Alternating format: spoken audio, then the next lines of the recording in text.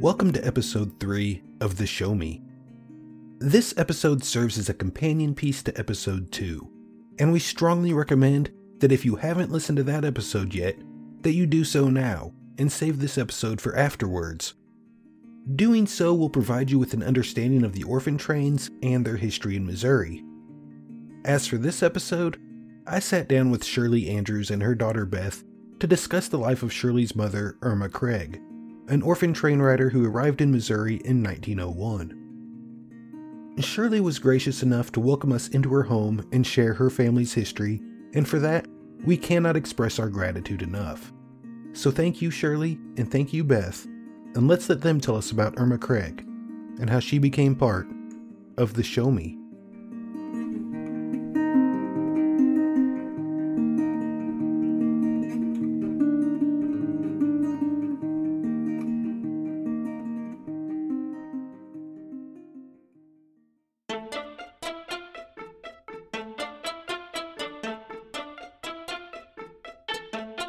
I'm from Missouri. I am from Missouri. Show me. Show me. I am from Missouri. Show me. I'm from Missouri. Show me. Show me. You're listening to the Show Me podcast with your host, Chris Cowan. I'm from Missouri. Show me. Show me. Show me. I am from Missouri. Show me. I'm from Missouri. I am from Missouri. You have got to show me.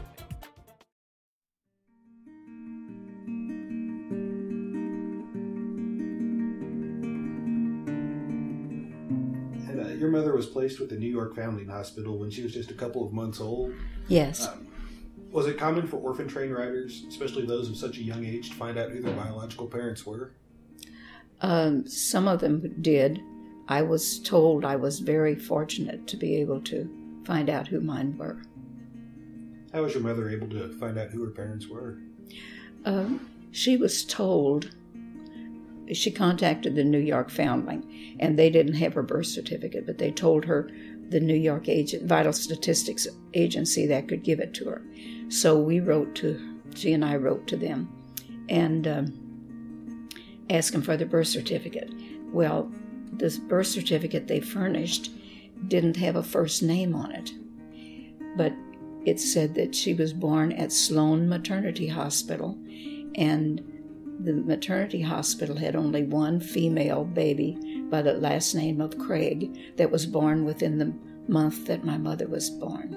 So they said that that was her birth certificate, and it had her mother and father's name on there, and their ages, and they were both U.S. citizens. They were not immigrants. And it was in 1898 that she was placed there? Yes. She was born June 25th, 1898, and she was placed there September 5th, 1898. With the U.S. economy being in a depression between 1893 and 1898, I think that had a large factor in her being placed for adoption. That I don't know. I will tell you that she lived in an upper middle class part of it was up on the Upper West Side of Manhattan. But in later research, just in the last maybe 5 years, we found out a little bit more about her family. And her father was not in the home. 2 years after she was born, he was not in the home anymore. She was already in the orphanage. She found out that her grandfather and grandmother lived with her mother in that big brownstone building, and the father was handicapped. The census form just says bedridden, handicapped, crippled. Didn't know which, but he was one of those. And he did die the year after my mother was born. Okay. And there was the grandmother lived there also. And there was another child besides my mother, a little girl. And she died the year after my mother was born of meningitis. And since her father was not in the home anymore, and the mother was a seamstress and was supporting the father and her father and mother and her other little girl, little Ruby. And when she had this other baby, when the father evidently had come home for a visit, and she had this other baby, she gave it away. She wasn't able to care for all of them.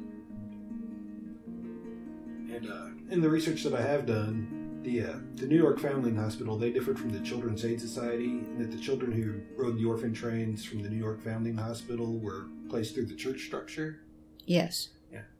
So your mother's biological parents were more than likely Catholic? Probably not. Oh, probably not. All right. I think it was a good place for orphans to be. Yeah. And were treated well.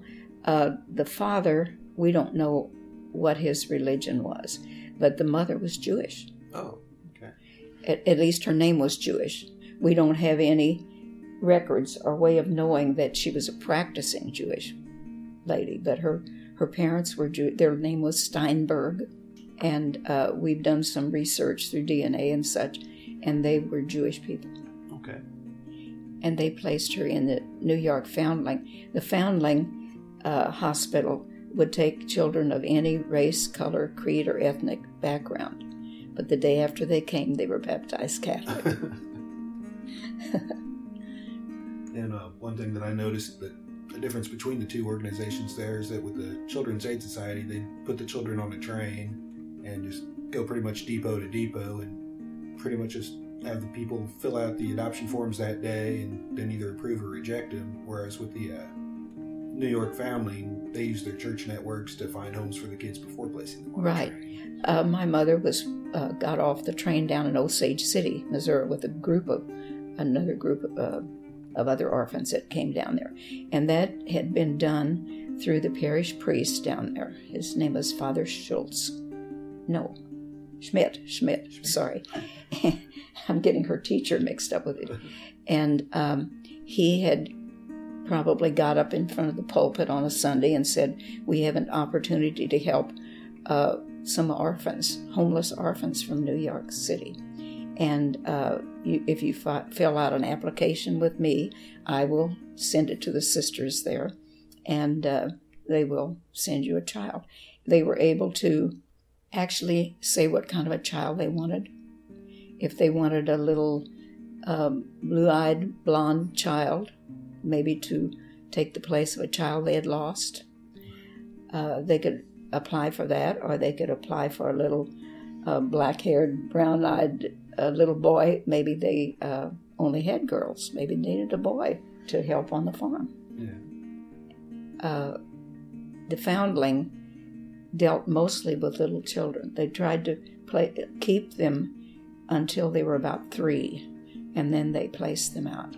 My mother was not quite 3, just a couple months less than 3 when she was placed out.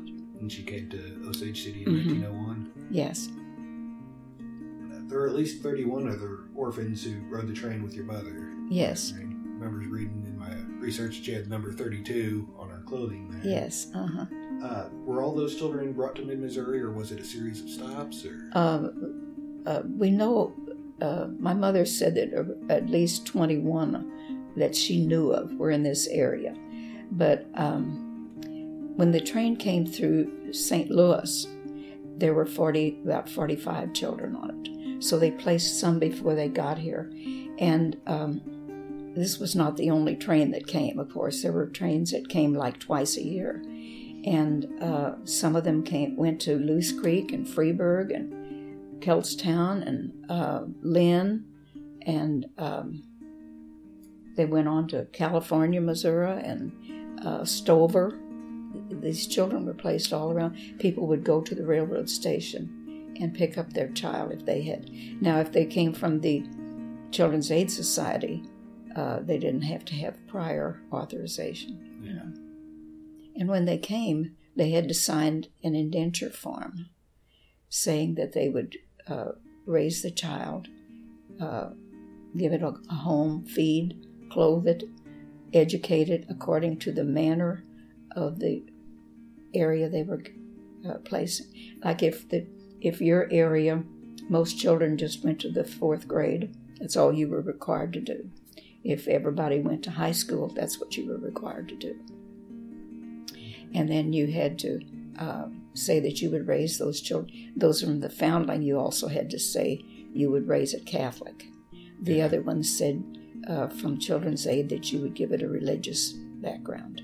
Yeah, that was one thing I noticed between the two organizations there. And Right. one of the things that really helped the foundling get started was that with the Children's Aid Society, they didn't really care what denomination it was. If you were a Christian, they're putting you there. So a Lutheran could end up with a Catholic, or a Catholic end up with a Lutheran. And Right. a lot of people were upset about that. Right. Mm-hmm. See, when your mother was first taken in by her first family, there were other foster boys who lived in that home. Yes, There were 2 older boys. One was 10 and one was 15, and she was 3. And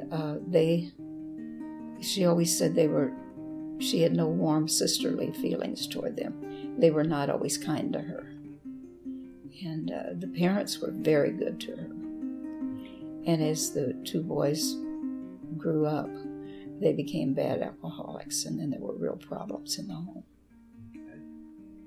After she had moved out of that home and into the others, did she keep any contact with those 2 boys? Or Not with the 2 boys, but with the father she did. The mother had died when Mom was 9 or 10, and of pneumonia, I think it was. And but she was always close to her first foster father. And in fact, when he was in his 80s, he came and lived with us. Huh. Mm-hmm. I don't remember it, of course. I was a baby, but they were always close. It's pretty neat. See, another thing that really stood out to me while I was researching your mom's story is that in a lot of communities, the children who came in on the orphan trains, they were ostracized by the other children. They were considered outsiders. They were often picked on and bullied. But with your mother going to school there in Taos, there were a lot of other orphan train riders, and they had that experience there to bond with each other. Right. Another thing unusual about the Taos area was that most of those children in Taos kept their original names, if they knew what their original name was. My mother's birth name was Irma Craig, and she went by that name all the time, and most of her friends went by their birth name. Now you get around to the other little towns around, many of them went by their foster families' names, especially if they didn't have a good memory of their birth family. I mean, if it had been an unhappy experience, they would be glad to take another name. And did that seem to be pretty common throughout her schooling, or after was it St. Francis down there? St. Francis Xavier. Yeah, St. Francis Xavier. Did that change when she went to the public schools, or did that No. seem to be consistent? No. Just the people down there were very accepting. She said she never felt looked down on or anything. Where many of the orphans, in my meetings and reunions I've been to, many of them were really, their children they went to school with, they were told not to have anything to do with that child. She's an orphan. And they had a feeling that the orphans maybe had bad blood. That was a term they used to use. They had bad blood, Yeah. But Mom said we never felt any different than anybody else. Yeah, I think she got real lucky with where she was placed. Yes. Then after her schooling, your mother had decided to pursue teaching? Yes. She only went to the 8th grade. They lived out in the country, and her foster mother, that was the second foster mother, she just lived on her butter and eggs money, on the farm. And she couldn't afford to send her to Jeff City. She would have to pay room and board to somebody if she came to Jeff City to high school. So my mom stayed out of school for a couple of years, and then she and a friend of hers decided they wanted to be school teachers. So I went and talked to the county superintendent of schools, and he told them to go back to the 8th grade for a refresher course. And then they could go up to Warrensburg, to the Warrensburg Normal School, we called it, and learn to be teachers. So that's what they did. They went back to the 8th grade. And that teacher, that was Mr. Schultz. And he had a large group of children in a one-room school. But he actually gave them algebra courses and such on the side, so because he knew they wanted to become a teacher. And then after they did that, then they went to Warrensburg for a 6-week summer course and came back here and took the state teacher's exam, and then they were teachers. Growing up, did your mother ever hide her experiences about being on the orphan trains, or was she always open about it? Or Yes, she was.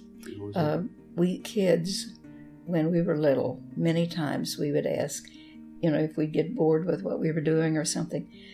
I can still remember going into the kitchen and Mom would be cooking or baking or something. Mom, tell us stories about you when you were little in the olden days. And she'd always kind of smile.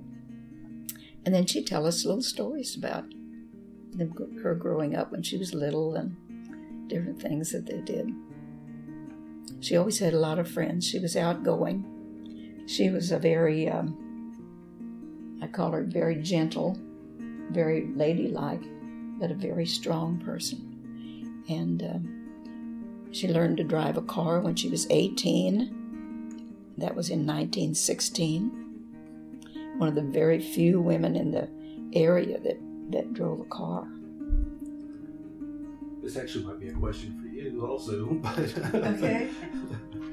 Now, did either your mother or your mother ever threaten to put you on a train? Just asking because I'm a father myself. No. No. I always told my girls, I said, you may get in get in real trouble with us, but you're always welcome to come back home. Always welcome. Didn't I, Beth? Mm-hmm. I said, you may get a good fussing, but you're always welcome to come back home. See, your father had passed away in 1939? Yes. And your mother had turned down receiving welfare as a widow? Yes, And now, was this out of pride, or did she find any irony in the situation that welfare was one of the social programs enacted that helped to put an end to the orphan trains, or? I think it was more a matter of pride. She felt like we really probably should have had help, but no, she said we're not that bad off. Yeah, I remembered seeing a comment in an interview where it said something. You were poor, but according to Dwight D. Eisenhower, you weren't that poor. Right. We were poor, but we didn't know it. Yeah. And in my research, I've seen that you had served as on the board of directors for the Orphan Train Heritage Society of America. Yes. I was wondering if you could tell me a little about that. Well, the Orphan Train Heritage Society of America is no longer in existence. They merged with an organization out in Kansas, National Orphan Train Complex. And I was on the board of the Orphan Train Heritage Society. It was based down in Springdale, Arkansas. And actually, through them is how I found out a lot about the orphan trains. My mother probably thought there was just one orphan train that came through, She didn't, she passed away before we found out a lot of this.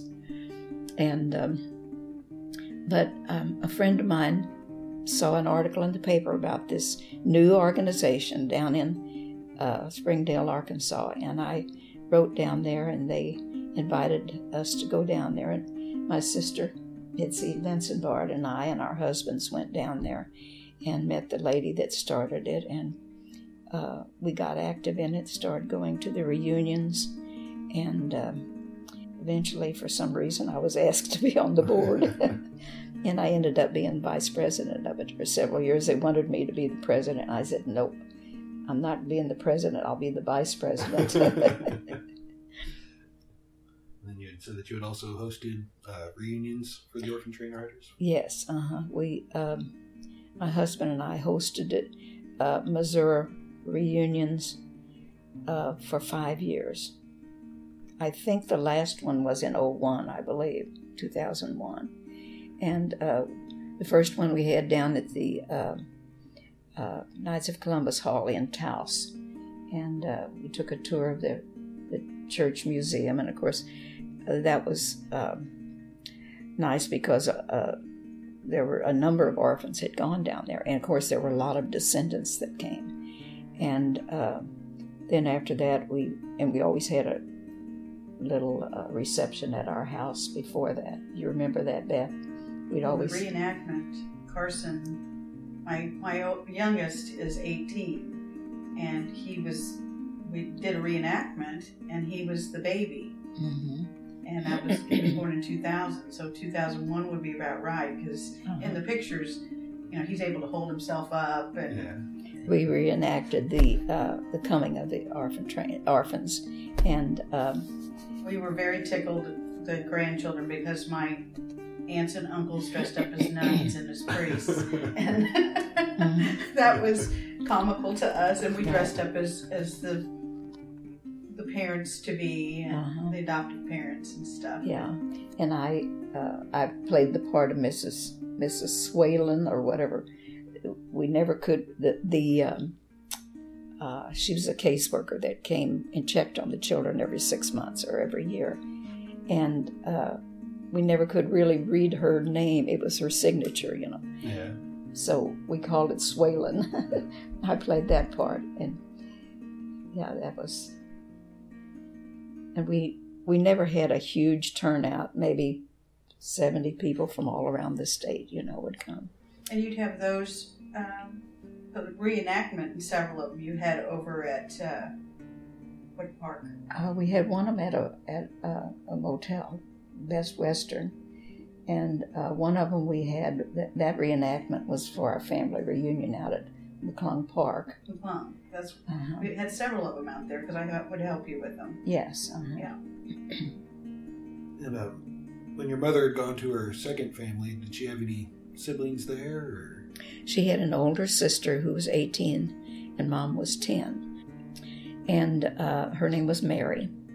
And Mary was actually the reason why Mom went over there to that family after Mrs. Boehm was her first foster mother. After she passed away, and I guess the neighbors could see that things were bad at the home with these two older boys that were alcoholics. Papa George had let it be known in the neighborhood, maybe through the parish priest, that he would let Irma go to a different home where there was a woman to raise her. And so the one that she ended up going to,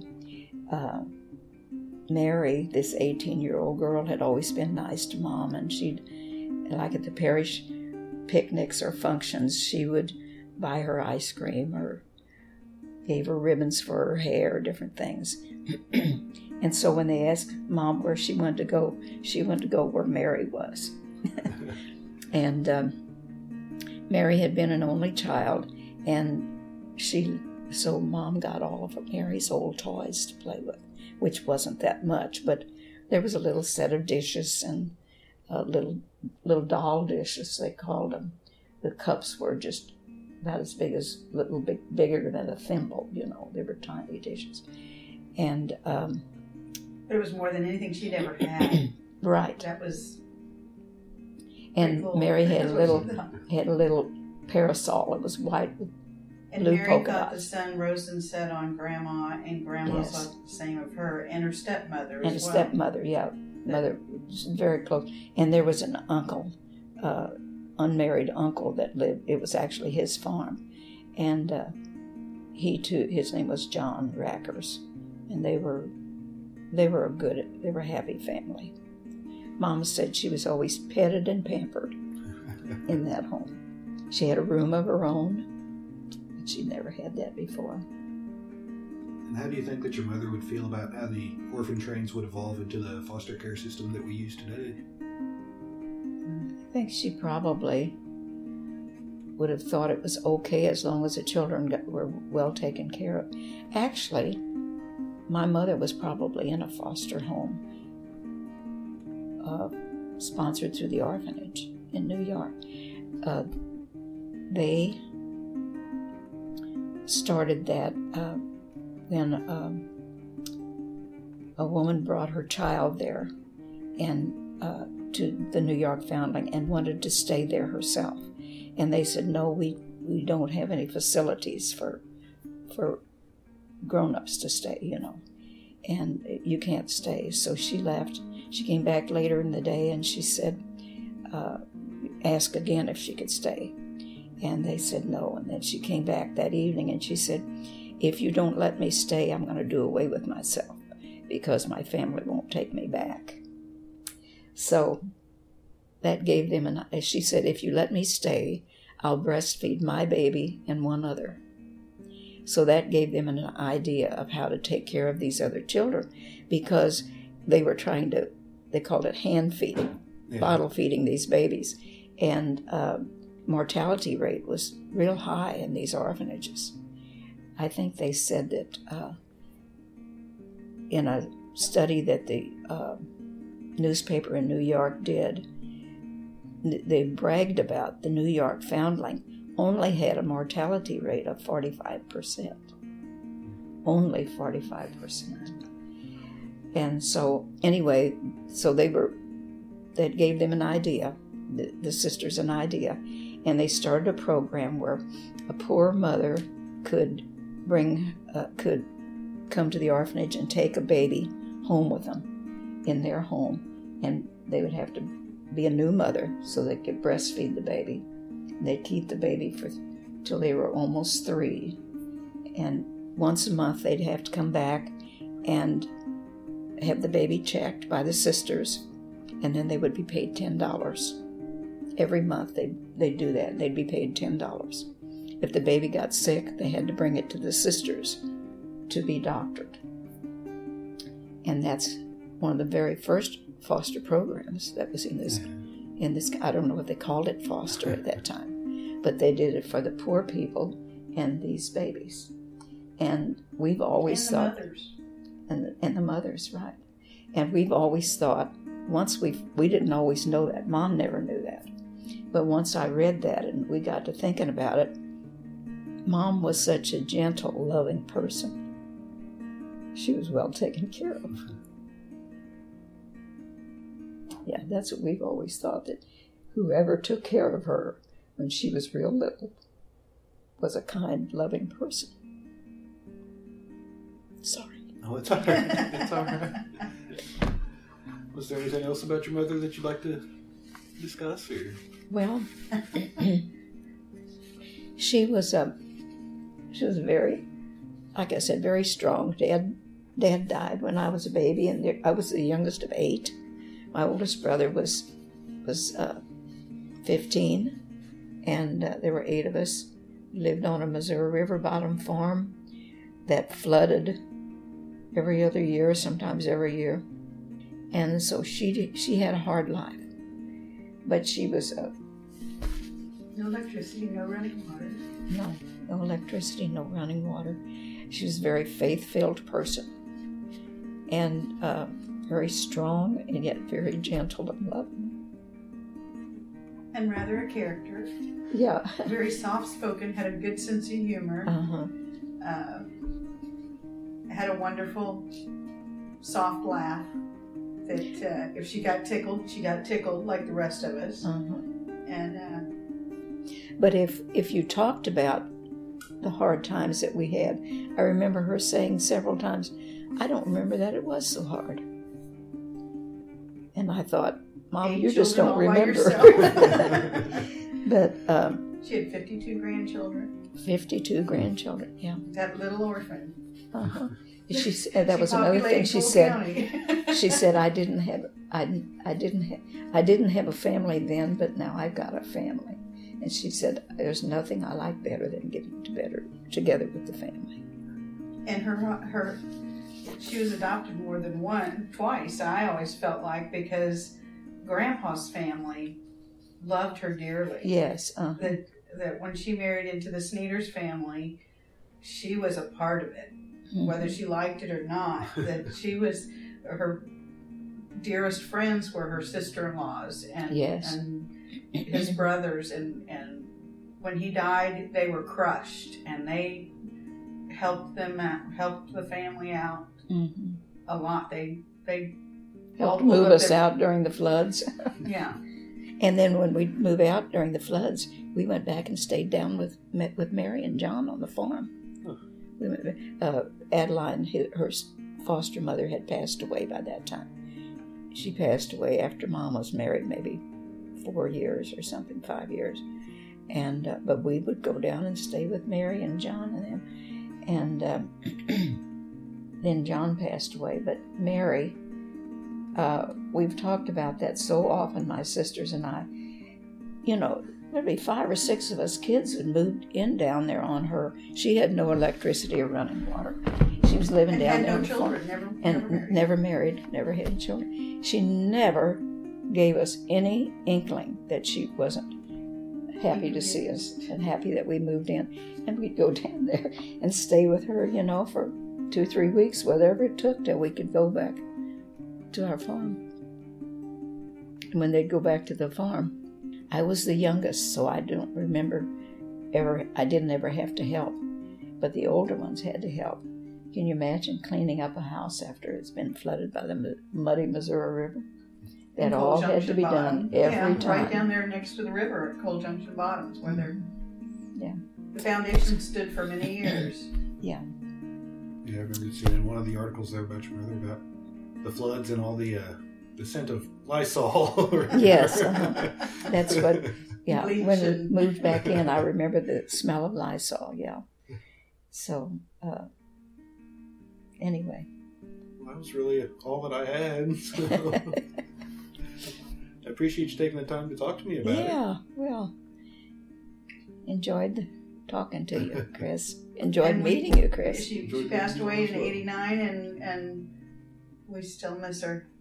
Mm-hmm. The walking into her house, her little house, always to me smelled like a combination of fried chicken and her wonderful pork chops that she fried. Yeah.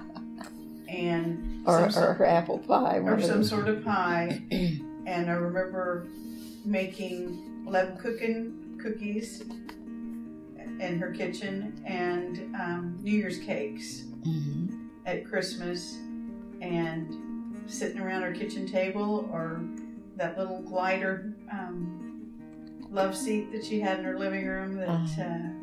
And at times, all of us grandkids would be in this little 1,900 square foot house. Well, we couldn't all be in it. We'd be in the basement, unfinished basement, or in the yard. But her neighborhood knew when the family was in because there were so many kids there. And she never stressed about it. She was overjoyed to see us, and she loved to garden her flowers, and it was always fun to have her around. She'd go on vacations with us, you know, in an unair-conditioned station wagon with 4 little girls. And we were not the only family that took her on vacation. So she was a trooper. She loved to travel. Yeah, and she enjoyed doing it with us, and she was just... She never lived to go to any of the orphan train reunions. She was, when they first started having them up in Trenton, Missouri, Evelyn Trickle was one that started having the Missouri reunions. And she invited Mom, but Mom's health was already getting bad. And she was 89 years old, you know, too. Yeah. But she was a very intelligent person, too.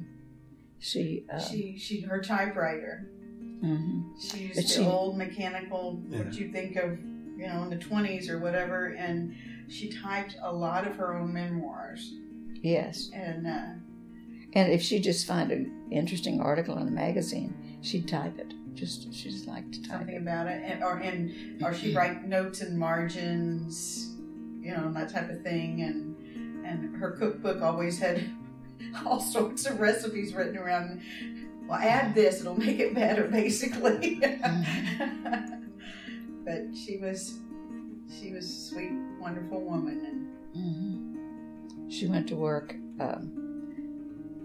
later in life for the state. She worked at Employment Security, and she loved that. Loved it. It was a whole new life for her. She got out of the house. She had a lot of good new friends out of that, yes, too. And she loved her quilting circle at St. Joe. And she loved to play cards. And later in life, she became like a liberated woman. She got out of the house, You'd see her driving down the road, and she was so little, you'd just see this little head, looking between the steering wheel and dashboard,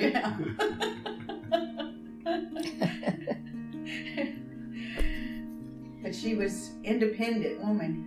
Mm-hmm. Forced to be, but she didn't have a choice. Yeah. She was always to be independent. She was very resilient. I know you're not recording this anymore, but... Well, I haven't hit stop yet, so... He can edit all that if he wants to. She was... What I say about Mom is she was so resilient. Well, that's really all I had for you. I'd like to thank you all for taking the time to talk to me. We worn your ears out. Oh, no. I almost feel like I'm part of the family now. Well, next reunion, we'll invite you. All right.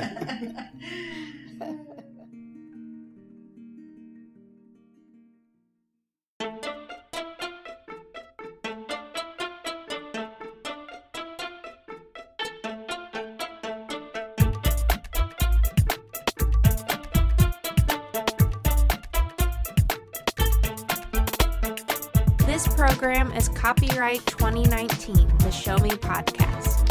No part of this program may be duplicated or reproduced without the written consent of the Show Me Podcast. Music used in this program is Creative Commons Media. From Missouri. Show me, show me, show me. I am from Missouri. Show me, show me. I am from Missouri. You have got